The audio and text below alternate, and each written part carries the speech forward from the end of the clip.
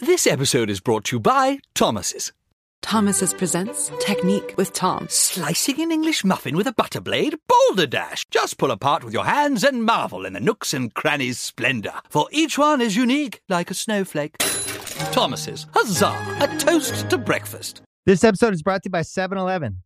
What if I told you you could get a big snack almost anywhere for less than $5? Let's talk 7-Eleven's $3 big meal deal with 7 rewards. Big meal deal is a big bite hot dog and a large big gulp drink, and you won't find a better snack deal anywhere else. Here's what I put on my hot dog: mustard. And that's it. That's it. I love a hot dog with mustard. Maybe if I'm feeling it, if I'm feeling crazy, maybe a little chili, maybe a little nacho cheese, but I'm a hot dog and mustard guy. But if that sounds like your kind of bite, visit 7-Eleven. Valid through 1/7/25. 7-Eleven has the right to end this promotion early, plus tax, applicable on large big gulp only. Participating U.S. stores only. See app for full terms. All rights reserved.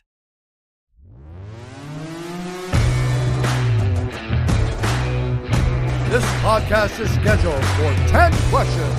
Fighting out of New York, standing at 5 feet 11 inches tall, and wearing the red, white, and blue trunks, presenting Kyle Brandt! Hell yes, thank you, Bruce. Another episode of 10 Questions. This one is going to be electric, I promise. Let's do the proper introduction first. You know we don't have guests on this show. We have contestants. We keep score. Everybody leaves with the score. We're going to get questions that are somehow related to their life, and then we're going to get into all about their life and their career. If they get the answer right to a given question, they're going to hear this beautiful sound. Okay, hopefully we get a lot of those, but if they misstep, if they have their mind blown and say, Kyle, I got nothing, and they get it wrong, they're going to hear this. Now, we've had a lot of contestants on this show, and before we bring in today's contestant, who I guarantee is going to be a blast, I want this contestant to hear some of his competition. People who have come in before him and left with a score. This is what he is gunning for. This person's extremely competitive. So play for today's contestants some of our priors and how they did. I'm Aaron Rodgers, and I got 6 out of 10. Hi, I'm Paul Rudd, and I got a 7 out of 10. Hey, I'm Aaron Andrews. I got a 5 out of 10. I'm Tyra Matthew, and I got a 6 out of 10. And here we go. Start the intro sequence. Today's contestant. When he left St. Thomas High in Fort Lauderdale, they said he's the best we've ever had. When he left the University of Miami, they said he's the best we've ever had.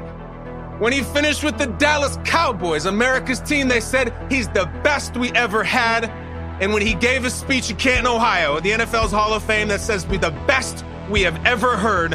Wherever this contestant sets his foot in the sand, he leaves a footprint of greatness, and today he leaves it on 10 questions. Ladies and gentlemen, the playmaker, Michael Irvin. What's up, Mike? Hey, Cal, I love that intro, brother. I love that right there. The only thing, Cal, let me just, when you say at St. Thomas High, make sure it's St. Thomas High School. Just because you're talking and, talking about me and people are grabbing, Michael, St. Thomas High. Oh, that's why, you know what I'm saying. At St. Thomas High School, they said he's the best we've ever had. And this is, see, Mike, it's that attention to detail, and it is that pride that is going to become a huge deal as we hang out today. You know what you're in for. You're going to get 10 questions, Mike. They're somehow going to be related to your life, even if you don't think they will. Trust me. I'll get us home, baby. I'll get us home. Now, Mike, if for some reason you got no clue and you said, man, Kyle, I got nothing, I can't come up with anything, we have a lifeline that you can use. The lifeline that we're using today is called Ask a Millennial. We have a young person, a millennial, standing by, and you can bring him in and say, Kyle, let me use the Ask a Millennial. You only get to use it once. We'll bring him in, and you guys can talk it through and see if you can work the answer out. So I get one Ask a Millennial. Yes. Okay. One Ask a Millennial in the 10 questions. You can use it whenever you want. So I'll remind you. All right. Gotcha. Mike, you're going to leave this thing with a score. It is time to put that foot in the ground and run that slant over the middle like you have done your entire life. Here we go. That's Michael right. Irvin's 10 questions. Question number 1, Mike. Let's get off to a quick start. Your category is college football. Your question: what college football program is known as the Red Raiders? Texas Tech. A quick answer from the playmaker. Do we have a completion on the first play of the game? Is it Texas Tech? Yeah. Right. Okay. Okay. We're on the board, Mike. Let's go. One for one now. That was luck. Okay. Easy completion out in the flat, 9-yard gain, second one setup. Why am I asking you about Texas Tech? Mike, there's a guy who went to Texas Tech named Patrick Mahomes. We are recording this about a week and a half before the Super Bowl. You've seen them all, Mike. I mean, you really have seen countless Hall of Famers, all kinds of quarterbacks. You ever see anybody like Patrick Mahomes? He's the new guy. He's the new and now guy. Never seen anybody like him. And that's a great question because he has Aaron Rodgers' talent, but Tom Brady's decision making. All right. Well, I want to go to your decision making. Mike, you've played in 3 Super Bowls. You won all 3. If you were to be in the Super Bowl right now and you're down 5 with a minute and a half left and you got to go 80 yards, do you want right now this season your quarterback to be Patrick Mahomes or Tom Brady? I want it to be Tom Brady. Still? Period. How come? Right now. Ultimately, Cal, these moments are made on the certain moments that you can make that play when you have to. Don't tell me about what Tom did. Tell me about, did he do what he needed to do to win the game? And the answer has been yes, to the tune of him in his 10th Super Bowl. That's all I want. Aaron Rodgers been in one. Because somewhere along the line, he didn't make the right decision. It's about decision-making. We just get caught up on talent.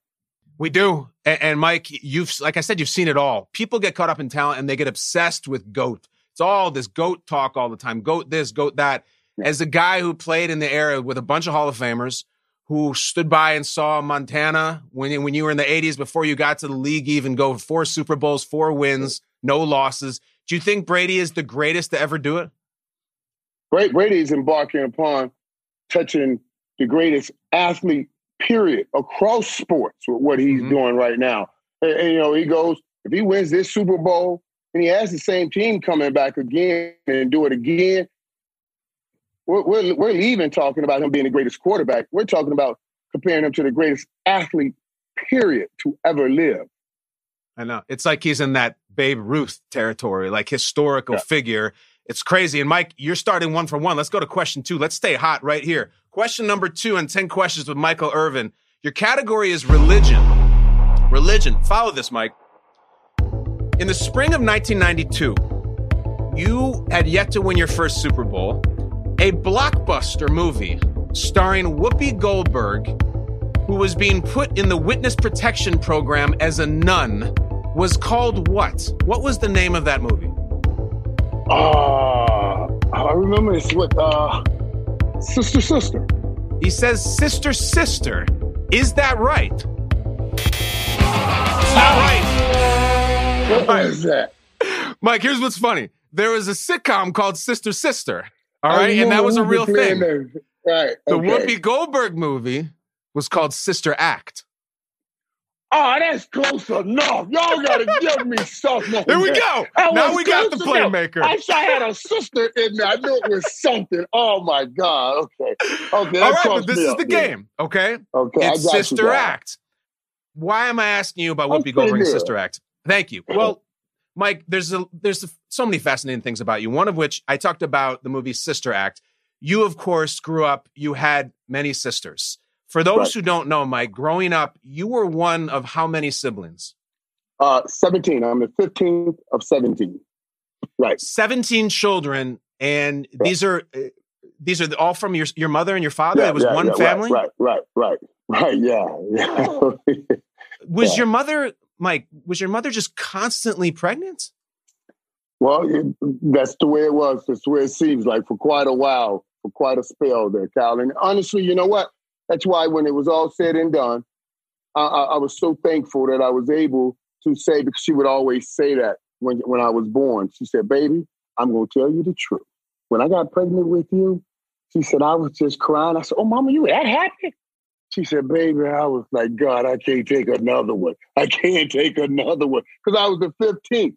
But she said, God told her, and this is what she always said to me. She said, God said, you will make my latter days greater than my former days.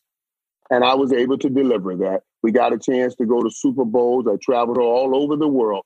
So that reality, that dream came to a reality, made it all worth it. I'm one of 6. And honestly, Mike, our siblings are all spread out. And sometimes I feel like it's hard for me to run down the 6. I asked this respectfully. Can you tell me all your siblings' names? Oh, I can give you them names. I can give you. I'd love to hear them. Could I? Order. Well, let's try to go through this. Willie Pro's my oldest.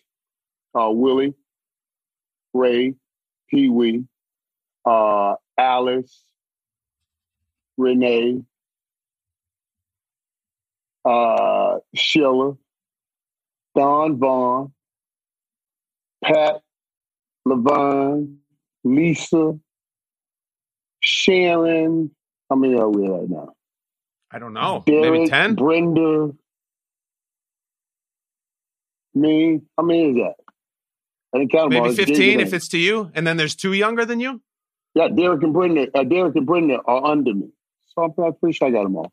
It's so many, and it's such a unique way to grow up. I wonder, Mike, being the 15th of 17, how much did that fuel into the competitor you are, and maybe even how loud you are? Like, you're a high energy guy, and I imagine you must have wanted to be noticed. How much? Yeah, and you're right about that. There are a couple of things there that I thought, and I always say that because I used to get hot at God. Why I had to have so many people in my family? Like, why couldn't I? So we had nothing. I got nothing. I mean, I got nothing because, you're the 15th. Dude, all of my clothes going to school, people trip why, I do so much with clothes now. But it's like growing up when all of your clothes have been passed down over all of those years because we were poor. I don't say that. I know the correct word is poor, but we were so poor we couldn't afford the other O and R. We just said P-O, poor. We just poor. That's how poor we were. So everything got passed down.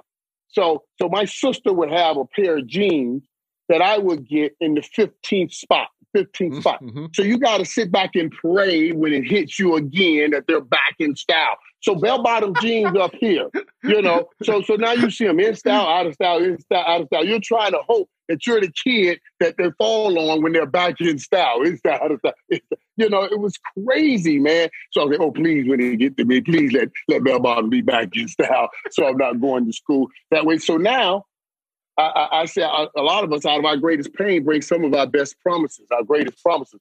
Because of the pain of that, that's why I'm so crazy about clothes. I got my own clothes, and I will be in style. So, that's kind of where that came from. But also, my brothers, all of them that were older than me, we all went to play basketball. It was 4 other brothers and me. And they would always make me, as the youngest, just get under the basketball goal and just hustle for some rebounds. Don't shoot, you don't do anything. You're just young. Just do what I told. So they kind of grilled that in me, made me earn my way. Now, like it is, fortunately, or unfortunately, however you want to see it, for kids now, everybody gets to play. Everybody gets to play. 4, 5 years, 6 years old. We got leagues at every age, so everybody gets to play. Back then, you had to earn your way to play with the big guys. So I think there's some great things about everybody getting to play, but then there's some things that we're losing by making people not earn things. Do you think, Mike, if you had grown up, you had one brother, one sister, and that was your family, do you think we'd be talking right now? I think my mom, my gifts got manifest because of the things I've heard my mom say so many times. She would always say, baby, God told me you're not going to let me always live like this. God told me you're going to make my latter days greater than my former days. And we would open the refrigerator. There was nothing there. I remember, Cal, her holding me and us going to that refrigerator. Same refrigerator. I still own the house. I still own the house, though I moved her out of the house a long time ago before God took her. But I remember going over and not having anything, but she never worried. She always looked at me and said, God said you're going to make it okay. So I think that drove me more than anything. I asked, I don't know, was that a prophecy or a good way to just keep me hungry? Just drilling it in my head all the time. But it came to reality. It's I can't imagine. It's got to be a tough way to grow up. And yet, Mike, it had to be a sweet feeling when you got, you got Pee Wee's sweatshirt and it was back. And 5 years later, Pee Wee's sweatshirt was in fashion again, and you stuck the landing. Right. But Cal, I do say that, though, Cal. Because it takes them, especially in football, to win championships. I say there's no way I would have won the championships I've won had I had just 2 kids or 3 kids, because you learn in that situation, hey, how to work with others, because you have to. That was nothing. You just had to learn how to work with others, and ultimately in football, it becomes a great assist. We're going to get into your work ethic in a little bit because I got stories about that. Meanwhile, Mike, you're 1 for 2. Let's get back on the right side of the points here. Question number 3. This brings me sister, not sister act. Now, this is a perfect segue with your siblings, because your question number 3, your category, Mike, is Motown. The pop band, the Jackson 5, it consisted of Michael Jackson and his 4 brothers. Oh. Can you name all 4 of his brothers? We're in a lot of naming siblings here. Who are the 4 brothers with Michael and the Jackson 5? Oh, man. Jamal, Tito, Jermaine. Hmm? 2 more.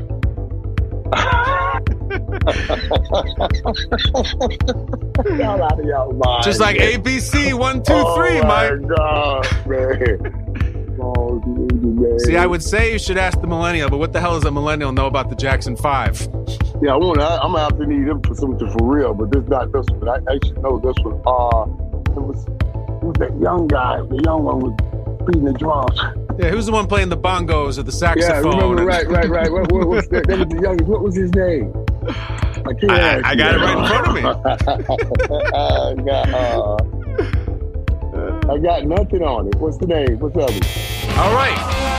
The Jackson 5 consisted of Michael, Jermaine, Tito, Marlon, and Jackie. Marlon and So unfortunately, I'm right. Jackie. Oh, God. Dog, this is good stuff. I hadn't thought about this stuff in 100 years, man. I got tricks up my sleeve. That's funny stuff. But you know why I'm asking you about Michael Jackson. There's a legendary story involving Michael Irvin as it relates to Michael Jackson, whereas you guys are in the Super Bowl. You're up 28-10 at halftime. Irvin's already had 2 touchdowns. Novacek had a touchdown. What happened at halftime, Michael? Tell us, for those who have not heard this glorious story. Well, and you guys understand now, we go in at halftime. And that was right before the half. We exploded. 2 touchdowns in 18 seconds, which is 2 offensive touchdowns, still in the Super Bowl, was still a record today. And we go up. So we go in, and, they're setting up, and everybody's kind of doing what they have to do. And coach calls everybody in.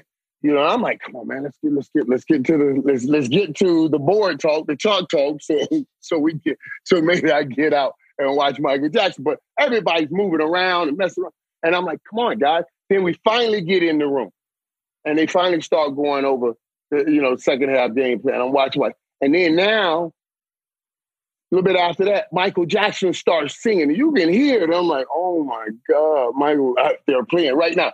And I listened for a minute, and then a little bit later, I said, Coach, I got to go to the bathroom. He said, all right, go in the bathroom. I go in the bathroom, and you come out of the locker room. I went the other way where the defense was, walked through kind of by the defense, and went outside and watched Michael Jackson. It was insane to see him right there in the Super Bowl. I snuck out, and then later on, when I came back, everybody's getting ready to go out. He said, man, where'd you go, man? So I said, Coach, I thought I needed to do a number 1, but it was a 2. But I really went to see Michael Jackson. You know what I'm saying? I got to see that. That's my first time seeing Michael Jackson. And my only time, actually, seeing him live. I looked up the set, Mike, of that halftime. So he come out and he starts with Jam, which was his newer song at the time. And I'm feeling like, maybe you started hearing Jam in the locker room and maybe you can get through Jam. However, the second song. The songs? Oh, yeah. After Jam, he went into Billie Jean. And if you hear Billie Jean, I'm out of there. I'm out. That had to be the one. Now, listen, Mike, it's a long time ago. Were you a rogue agent, or did you have some wingmen with you? Like Emmett wasn't going. You didn't bring Larry Allen with you? No, I was out. I came out by myself. Now, I'm not saying, because, there's the thing going on for us, brother. We don't snitch. I'm not saying who was out there, but I will say I was the only one that had that idea. I was not the only one that had that idea. We were going to see Michael Jackson. And imagine like what Michael Jackson was like in the 90s. In that time, oh my God. It was, Michael Jackson was simply the king of pop. You had to see him, and man, I think, and those pirates, man, it was insane. It was insane. For people who haven't seen the show, Michael comes up from the stage and just stands there for 2 whole minutes without moving or speaking. Everybody goes crazy. Oh my God, they go crazy. It was like, and it was, you know what, Cal, in our business, we know about that uncomfortable silence. Sure. You know, and most people, it would be an uncomfortable silence. But it's Michael Jackson. It's almost like he said, gaze upon my glory. Mm-hmm. And we gaze. We just gaze upon his glory. Can't miss that show. As good as the halftime adjustments could have been from Norv and Wannstedt and Jimmy, it's Mike out there. It's Mike. And I looked it up, Mike. I looked it up. The next year, you guys in the Super Bowl again, you go to the Georgia Dome. I don't imagine you snuck out for that one. Did you go to the halftime show then? I did not. Don't ask me who was. No, I got it in front of me. Did you not go out maybe because you guys were losing at the half, or because the halftime performance was Winona Judd and Clint Black? Well, I think a little bit of both. Certainly the Winona Judd and Clint Black. But before that, because in that game it was different. We were losing at halftime, and they were getting the ball, and they were up. And I remember walking in with Big E. I'll tell you this story where Big E had all. See, Jimmy was so strict on, people talk about how crazy we played, but Jimmy was serious about his discipline. When we have a meeting, you be here on time. If it's 10 yards, you're 10 yards. I mean, real discipline about that. Now, you guys can have all the fun you want, but you better meet these here right here, because this is what makes us a disciplined football team. Everybody said, they're undisciplined because we have fun. But Jimmy's understanding of discipline was 10 yards mean 10 yards, 9 yards mean 9 yards. Mm-hmm. Meeting at 8 means be here at 8. Real hard on that, So we got there that first evening. We have Sunday. Jimmy believed let's go in town. We go in that Sunday night. You guys have Sunday, Monday off. Go do what you have to do. We'll come in Monday, get checked. Starting Tuesday, we'll do media day, and then we're focused on football. So he wanted you to come and get your glory from whatever out there. So we all went out, and my big fella, Big E, he didn't make it back. We had meetings the next day. Big E done fell asleep somewhere. I should say passed out somewhere. We can't even find him. We're going crazy. We're at the meeting. Jimmy's going crazy. We finally find him. Total silence in the room. We need Big E. Big E's one of the best tackles in the game. Are you joking? Jimmy had cut people on the spot for being late to meetings and let alone not show up. Like Big E is Eric Williams, right? Eric Williams. Right, I remember. Eric Williams. So where's Big E? Big E was... Who knows? Big E. Yeah. We really were worried for a moment. Nobody really knew. Right. Big E passed out somewhere. But we finally found him. We got him to the meeting. And everybody was scared. Jimmy called the meeting. We all come in. Jimmy was like, "You know the rules." We know the rules. We abide by them. We are here every year because we follow our rules. Oh, he was going off. Everybody said, "Now, you know the rules. You miss. You don't play. You do not play." And everybody was like, "Oh my God, man, how are we gonna win this game without Big E? You crazy?" And he said, "These are the rules. I'm not a fool. We'll take this up after the Super Bowl. Biggie, get your ass ready to play." We went crazy in that locker room. We all went crazy in there, man. He said, "We'll take this up later," and we all went crazy. And then we were losing that game at halftime. So as we're walking in, I'm walking in with Big E.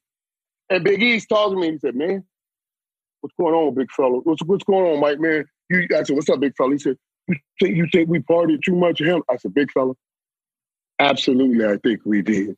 But all we got to do is go in and come back out and whoop his ass, and everybody will forget it. But if we don't, they'll talk about it forever." So that halftime was a serious halftime. Yeah. Nobody moved because we were behind. It was a different halftime. Oh my gosh, you guys are incredible, and you get another ring, and Big E is validated, and everything. It's the best. Mike, we got to move on because I want to get you back on the right track. You started 1 for 1. You've missed 2 in a row. Question number 4. The category is Name the Movie. I'm going to play a clip from a movie for you. It's about 10 or 15 seconds. Okay. It's from the world of sports. All you have to do is tell me what movie it is. Here we go. Michael Irvin, name this movie. So what I'm trying to say is that if I can change, Я думаю, что каждый тоже изменился сегодня. And you can change. Вы можете измениться. Everybody can change. Каждый может измениться. I love it. I love it. Like, do you know it? It's Rocky. What do you mean? Do I get to tell you which Rocky? You got to tell me which Rocky. Rocky, it's not the original. It's one of the more... It's not the original. It's when he went to Russia to defend Apollo Creed's death. Yes. When he went to Russia, and man, that was his speech in Russia. So I can go through this. Rocky, the first Rocky, fought back on Apollo Creed. Rocky, the second Rocky. Apollo Creed again. Right. That was him and Apollo Creed. But he 1 and 2. Took the championship. Right. He took and the then championship. 3. No, and wait. 3 was Clubber. Wasn't Clubber Lane? 3 is Clubber Lang, Mr. 3. T. So with that Drago was 4. Yeah. Drago was 4. Right. So is your answer Rocky 4, Mike? That's what I'm saying. Rocky 4, light him up. Yes.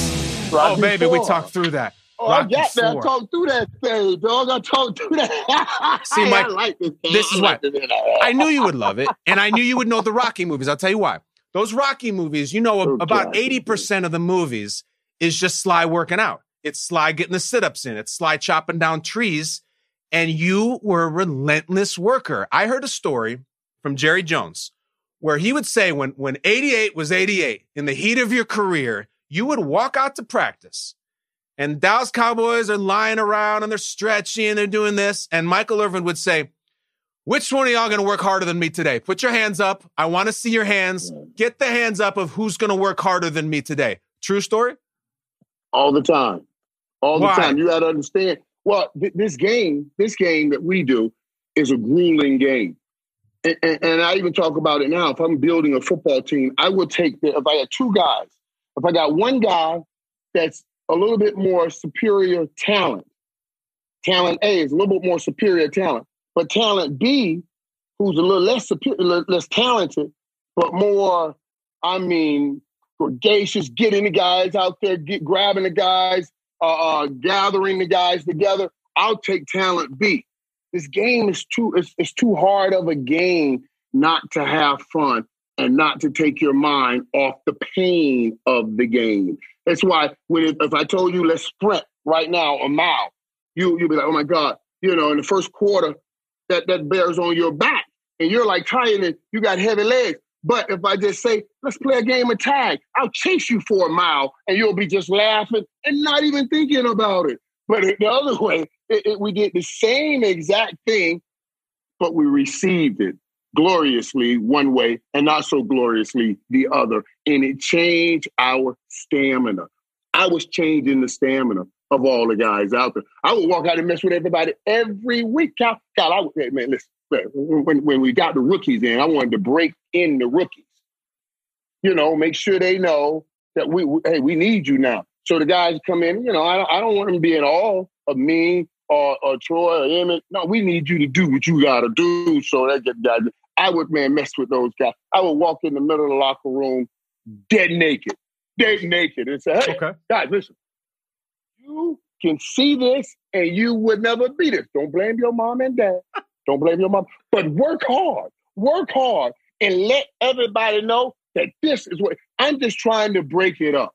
And get them on. Say, man, Mike crazy, get these guys in line. You're on this team now. Because I remember when I first got here, how I looked at Ed Too Tall Jones, like, oh my God, that's Ed Too Tall Jones, and it was, I looked at him in amazement, and I wanted to be able to do something greater, and I wanted to break those guys down. The receivers, I would tell them all you receivers, congratulations, you made the team. Call your mom, dad, brother, sister, niece, nephew, and uncle, and tell them you made the team. But also tell them, don't expect you to be catching any passes. That's Mike Irvin's job. That's what all I'm doing is breaking it up so we can come together and have fun.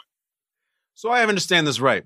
Michael Irvin, the star wide receiver for the Cowboys, would stand in the middle of the locker room, no clothes, no towel, nothing, nothing. Bare naked, and just say, "You're never going to have this. You're never going to look like this. This is what it is. It's not your fault. Don't blame mom and dad. It's just what God ordained. Don't sweat it. Do the best you can do with what you got. That's all we ask of this football team." And everybody start laughing, or they throw stuff. Man, get out of it. They start throwing stuff. But it's all about having fun. It's about having fun. Now, when I hit you on that field, I am going to outwork you. There is no getting around. There I am going to outwork you. If our assignment is to run 16 110s in 14 seconds with a 45-second break, I'm going to run 30.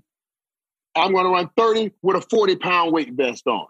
Every time. I'm just going to do way more than you ever are going to do because I want to set my mind that I'll outwork you, so I should outplay you. Mike, here's what's fascinating is that you had this legendary work ethic, and I talked about the quote from Jerry Jones about you outworking everybody.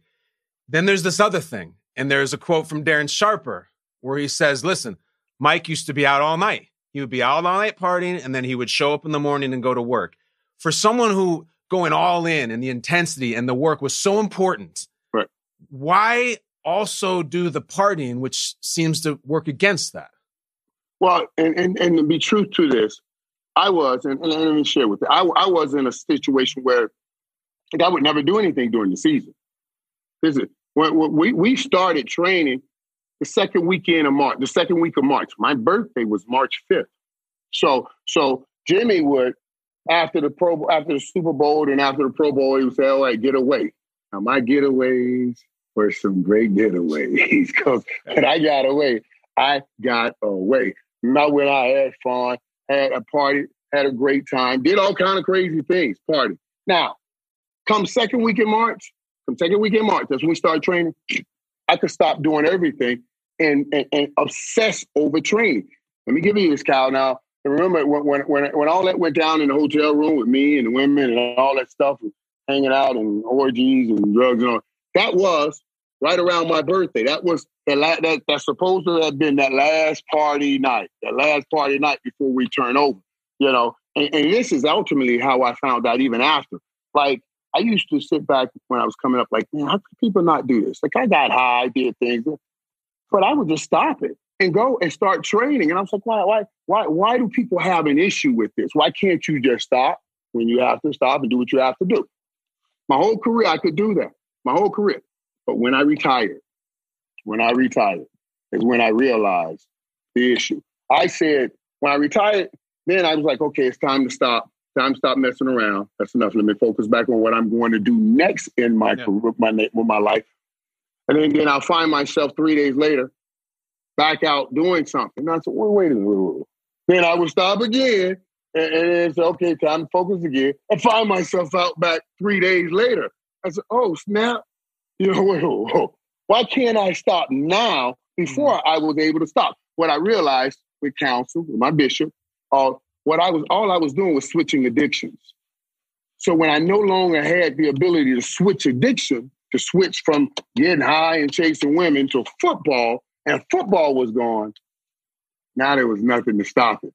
You see what I'm saying? Yeah. So now I had to recenter my person. I had to recenter. What do I want to do? Do I want a career doing something else? Do I want a career in broadcast? Do I want to do this? All of that. Then I had to rechange that addiction and make it what I do right now. Mike, this is incredible stuff from you. And I have one more question before we move on. You did live an incredible life, and you still are. When you look back at the stuff that you mentioned, the women and drugs and orgies all the time, and all that. Man. All the time. I should have won 9 straight championships, college and pros all together. I think about those things all the time. There's no getting away from it. There's no. Do you regret them, or do you say, hell no, I had a hell of a time, I wouldn't change a thing? I can't say I don't regret them. I can't say I don't regret them. But then ultimately I got to try to make peace with who I am, and also move forward in life. And this is point because I should have won 3 national championships in a row. I should have won it. I should have won 4 Super Bowls right here with Dallas in a row. really should have won 5 and 7 years or something like that. You know, certainly 4 in a row, then maybe we missed a year, then come back and win another one, something like that. All of those things. And absolutely, I start saying to myself, man, what if I would have done this or done that or done this? So there is, and listen, the only way I combat and deal with it and live with it is being forthright with everything. And then say this, that, okay, God took you through it so he can help others with you later on. That's the only piece you can have in it. Unless you got to find some way to make it useful moving forward, or you'll go crazy thinking about what you lost back there. Well, do me a favor, Mike. Do not go crazy for the rest of your life thinking about Sister versus Sister Act. I don't want to have that on my conscience, my man. Let's get over that. And let's move to question 5. You're 2 out of 4. One more point, and you will already tie Steve Smith Sr., who got a 3 out of 10. Mike, question number 5. Your category is 90s NBA. In 1995, you set an NFL record with 11 100-yard receiving games for the Cowboys. It's an incredible season. That same year, while you were doing that, who was the leading scorer for the Dallas Mavericks?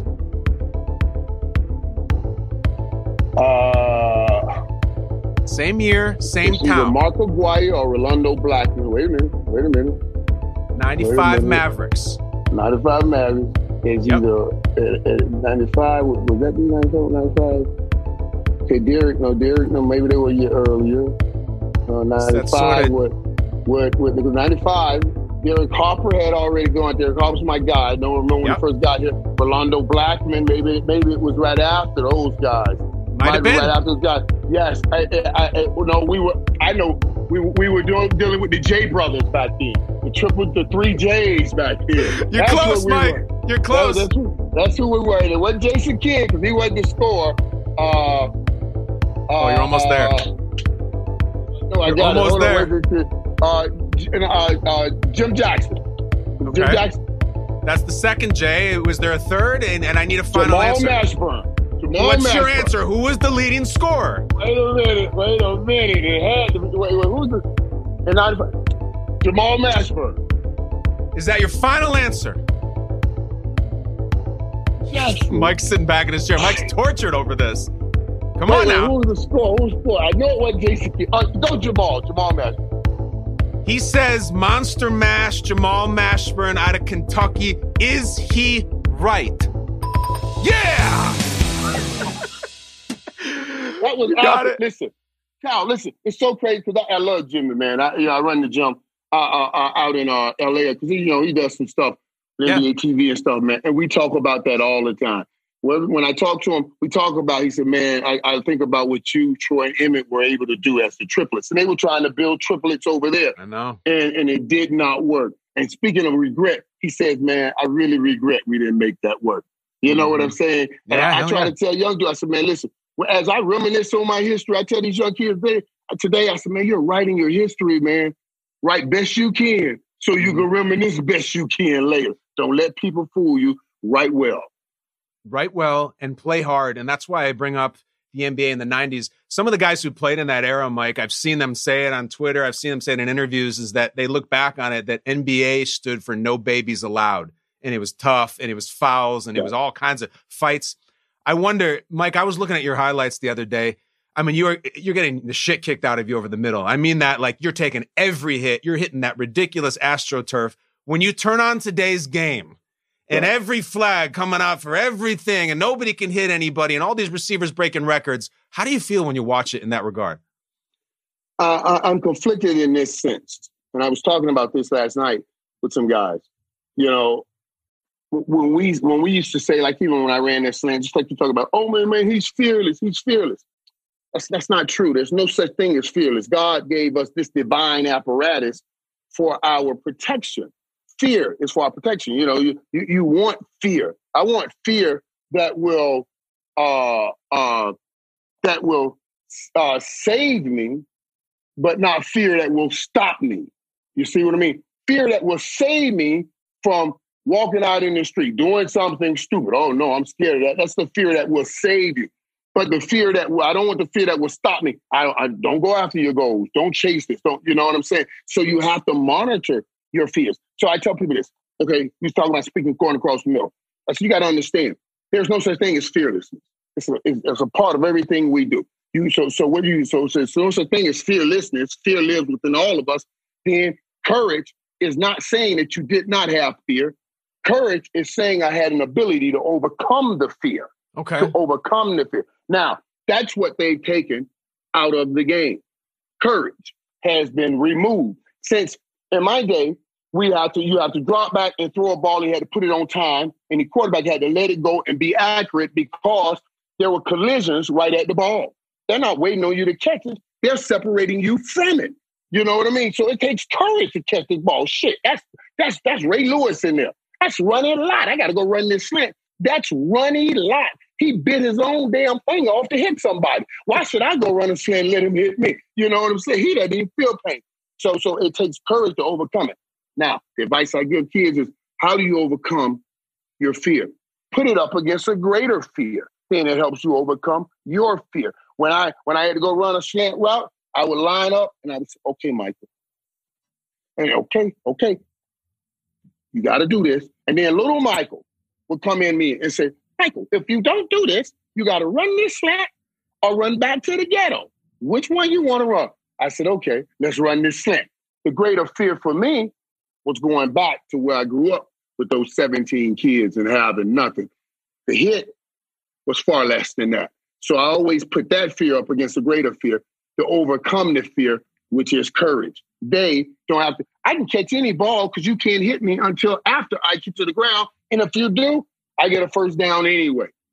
That's where that's the part that I say. I love the safety part, but I hate that we had to take the courage part out. Yeah, I think there's a saying that courage is not the absence of fear. It is the mastery of it. It's so well put. It's poetic. And Mike, you got no fears. We head into question number 6. You're 3 out of 5. This is a fun category. It's called Finish Your Line. Of course, Mike, you've been on the big screen. You've been in movies. You were in a movie called The Longest Yard with Adam Sandler and a bunch of other people. Finish Your Line is, I'm going to play a scene in which you speak dialogue, and I'm going to stop your line right in the middle of it, and you have to tell me how the line finishes, okay? We got a scene here where Adam Sandler and Chris Rock are out in the basketball court, and they're looking to recruit basketball players. These are inmates for the football team. And Sandler's going to go up to you and say, do you want to play? We're going to play your line. It's going to stop. I know where you guys are going. And you got to tell me how it ends. Michael Irvin, finish your line. Just wanted to talk to you fellas about possibly joining the football team. The only game we play with you is slap the point shaving white boy till he cries like baby back bitch. He cried like a baby back bitch. Mike says, baby back bitch. Can we hear it, please? The only game we play with you is slap the point shaving white boy till he cries like a baby back bitch. That was so easy for you, man. Yeah, I got to write my own lines in that, man. So that was cool. Only thing, like the baby back bitch line was a part of what they had written in the script. And Adam was so cool with that, man, because I was like, that was a huge role for a first timer. And Adam, I said to Adam, I said, some of this stuff doesn't sound like me. He says, Michael, I hire guys to write you. He said, but you can write it.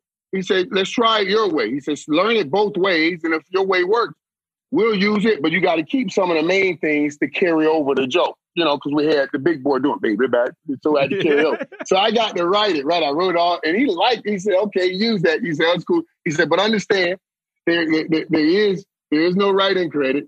And there will be no other check coming in from that, you know. But I enjoyed that. That was fun. I remember the director told me, he said, man, I didn't want you to do this movie.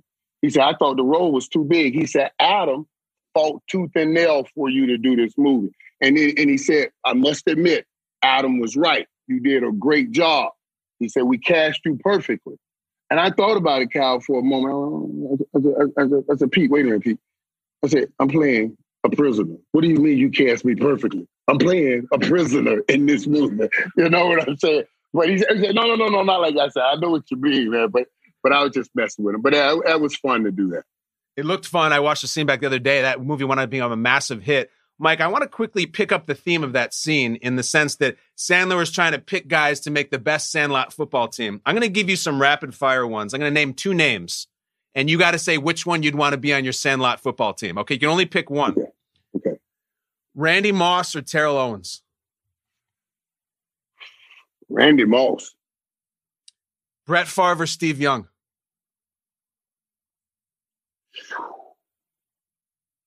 Probably Brett Favre. Deion Sanders or Bo Jackson? I'm taking Deion Sanders. And lastly, Barry Sanders or Emmitt Smith? I never go broke making a deposit. I got to take Emmitt Smith. That's your guy. I mean, that's people debate for years. Barry, Emmett. I remember when I was playing high school football, it was Barry guys and Emmett guys. I know that's your guy. Is it your bias speaking, or is he actually better? No. It's the reality. Now here's what I'm saying better is this.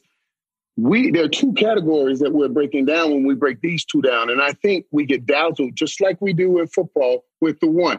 You want to ask me who's more electric and who's more exciting? Barry Sanders all the way. And you see all these glitz and glories and you say, wow, just like Aaron Rodgers all the way. You see all that glitz and glory and you say, yes. But the reality is, Emmett, you'll never go broke when you make a deposit. And Emmett is always 2 yards, 4 yards, 8 yards, 12 yards, 10 yards. It's always right there. He's always right there.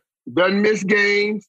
You know what I mean? So when we get down the goal line, boop, there's 7 points. Boop, there's 7 points because he's always a deposit. That is winning football. You got to determine the 2. You want most exciting or you want championship. And most exciting doesn't bring you championships. Making a deposit every time will get you across the line. That's why I say Emmett in that sense. That's a great explanation, Mike. You're making deposits. We're going to pick up the pace as we go to question number 7. You're doing really well. Question number 7, this is multiple choice, all right? The category is rock, paper, scissors. According to studies, which is the least thrown in a game of rock, paper, scissors? Is it A, rock, B, paper, or C, scissors? Which one do people throw the least? Paper. He says paper. Is paper correct? It is not. Oh, my God. People throw paper because they think people are going to throw rock, so they throw scissors. Mike. So scissors the least? Scissors is the least popular, rock is the most, and then paper. Here's why I bring this up, Mike. There's something that follows you around, and you've always been so forthright, and it's the idea that you have a history with scissors. And people ask about this. People talk about this. There was an event in 1998 having to do with scissors and a teammate. What happened? Okay, we had a tradition. We had a tradition in training camp. Just like they have in every training camp. Veterans go, and then rookies go, and then younger guys go. Veterans, and then the guy that behind the veterans, and then the guys that behind those guys, and then the rookies go last. We had an event. So after practice, and we've been practicing hard, and everybody's kind of riled up. We come in, doing what we always do. The veterans jump in, and a guy there that was new to the team, I just wanted to spread his wings and kind of show, I understand that he's a man, even though the rules are what they were. And then we got into a little spat. Now, this is a big 340-pound guy.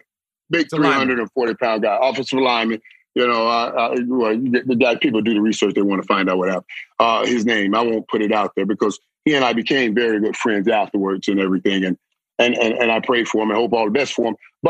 But afterwards, and then, we got into it. He just came at me. And I'm talking about this big guy had me down, punching me. I was like, whoa, kind of caught me off guard. But then we got into it.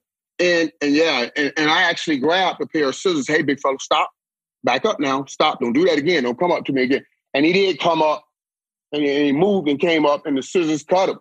In that room, and everybody went crazy. Now, let me tell you something. I had just gotten out of court where the judge told me, because I took a no look contendere plea on the stuff I was talking to you about earlier. Judge told me, son, if I see you again, you're going to jail for 10 years. I'm like, I was just really, I don't even know how to get in this. It's not like I'm a criminal. I was just chasing a few girls and having a party. But now this is what the judge told me. And right after that situation, Cal, I remember sitting back in my room. I had this blood all over my shirt. And I was thinking about, they came back to the room. They said, he's going to be okay. He's going to be okay. And then it's almost like I just clicked, like, oh. And looked down. I saw that blood. I said, oh, my God, you're going to jail. You know what I mean? You're going to jail for 10 years. This thing had just been blown. It was so big at the time, all of that court stuff. So then when all of this went down, that's the first thing went through my mind. And I appreciate the dude because he stood up and he kind of helped me with that situation, explaining what went down. He said, we should have handled it better. And that's the reason I didn't go to jail for 10 years, because he stepped up and I appreciated him for that. That's an incredible thing. And I like that you add that now you know him and you respect him. And because that could have gone a totally different direction, Mike, if he said, the hell with that, I'm going to send this guy away and I'm going to say my ground. It's a great ending to that story that I don't think a lot of people know. Yeah, no, a lot of people don't know that. And I thank him for that because, it was just, it was hot-headed. I got in a protective mode of a big guy, grab scissors, try, and I regretted it as soon as it happened, man. I was like, oh my God, what has happened here? But thank God he's a good dude. 3 questions left, Mike. Let's wrap this thing up. Question number 8.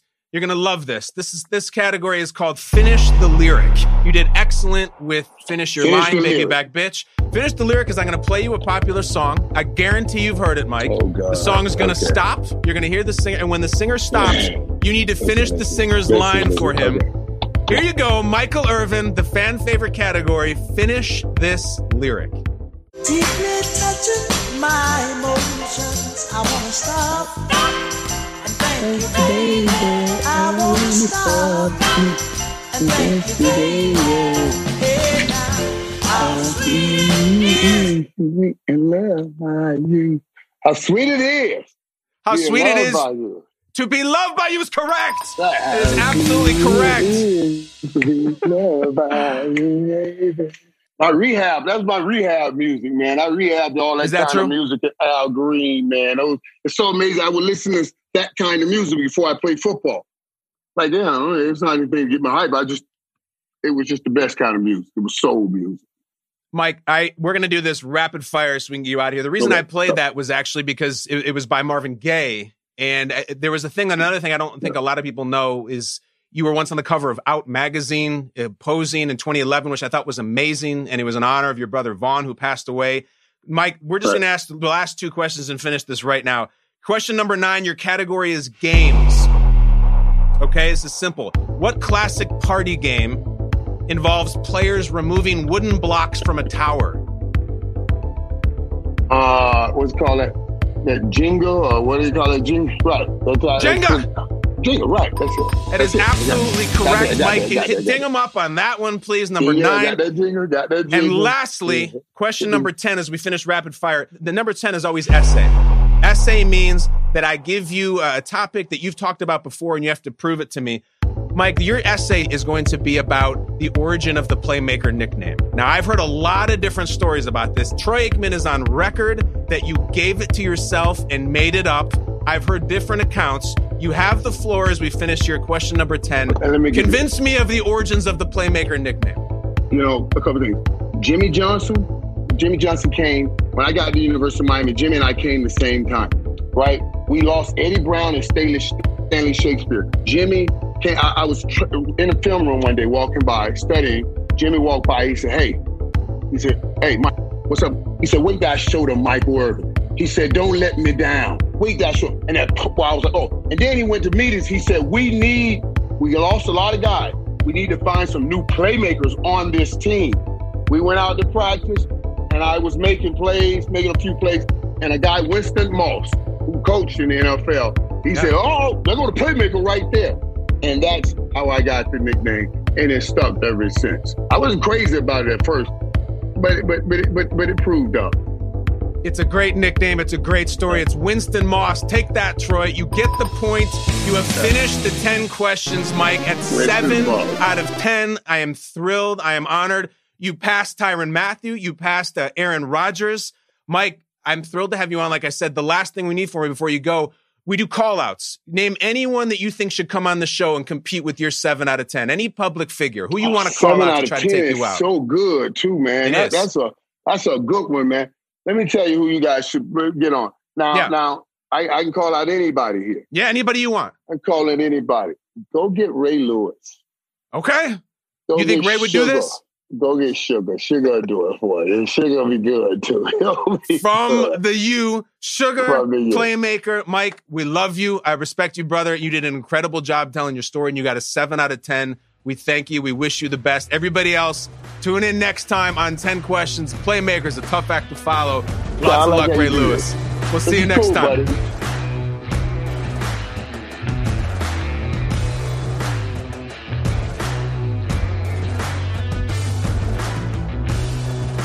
Ten Questions with Kyle Brandt is a co-production by Spotify and The Ringer.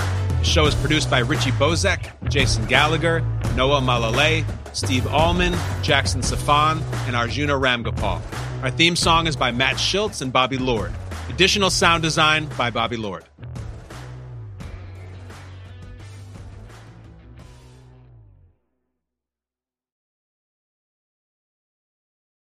This episode is brought to you by State Farm.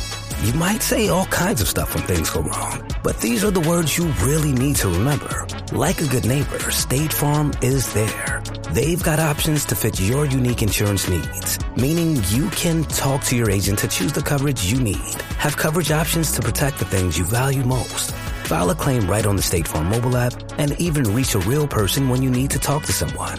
Like a good neighbor, State Farm is there.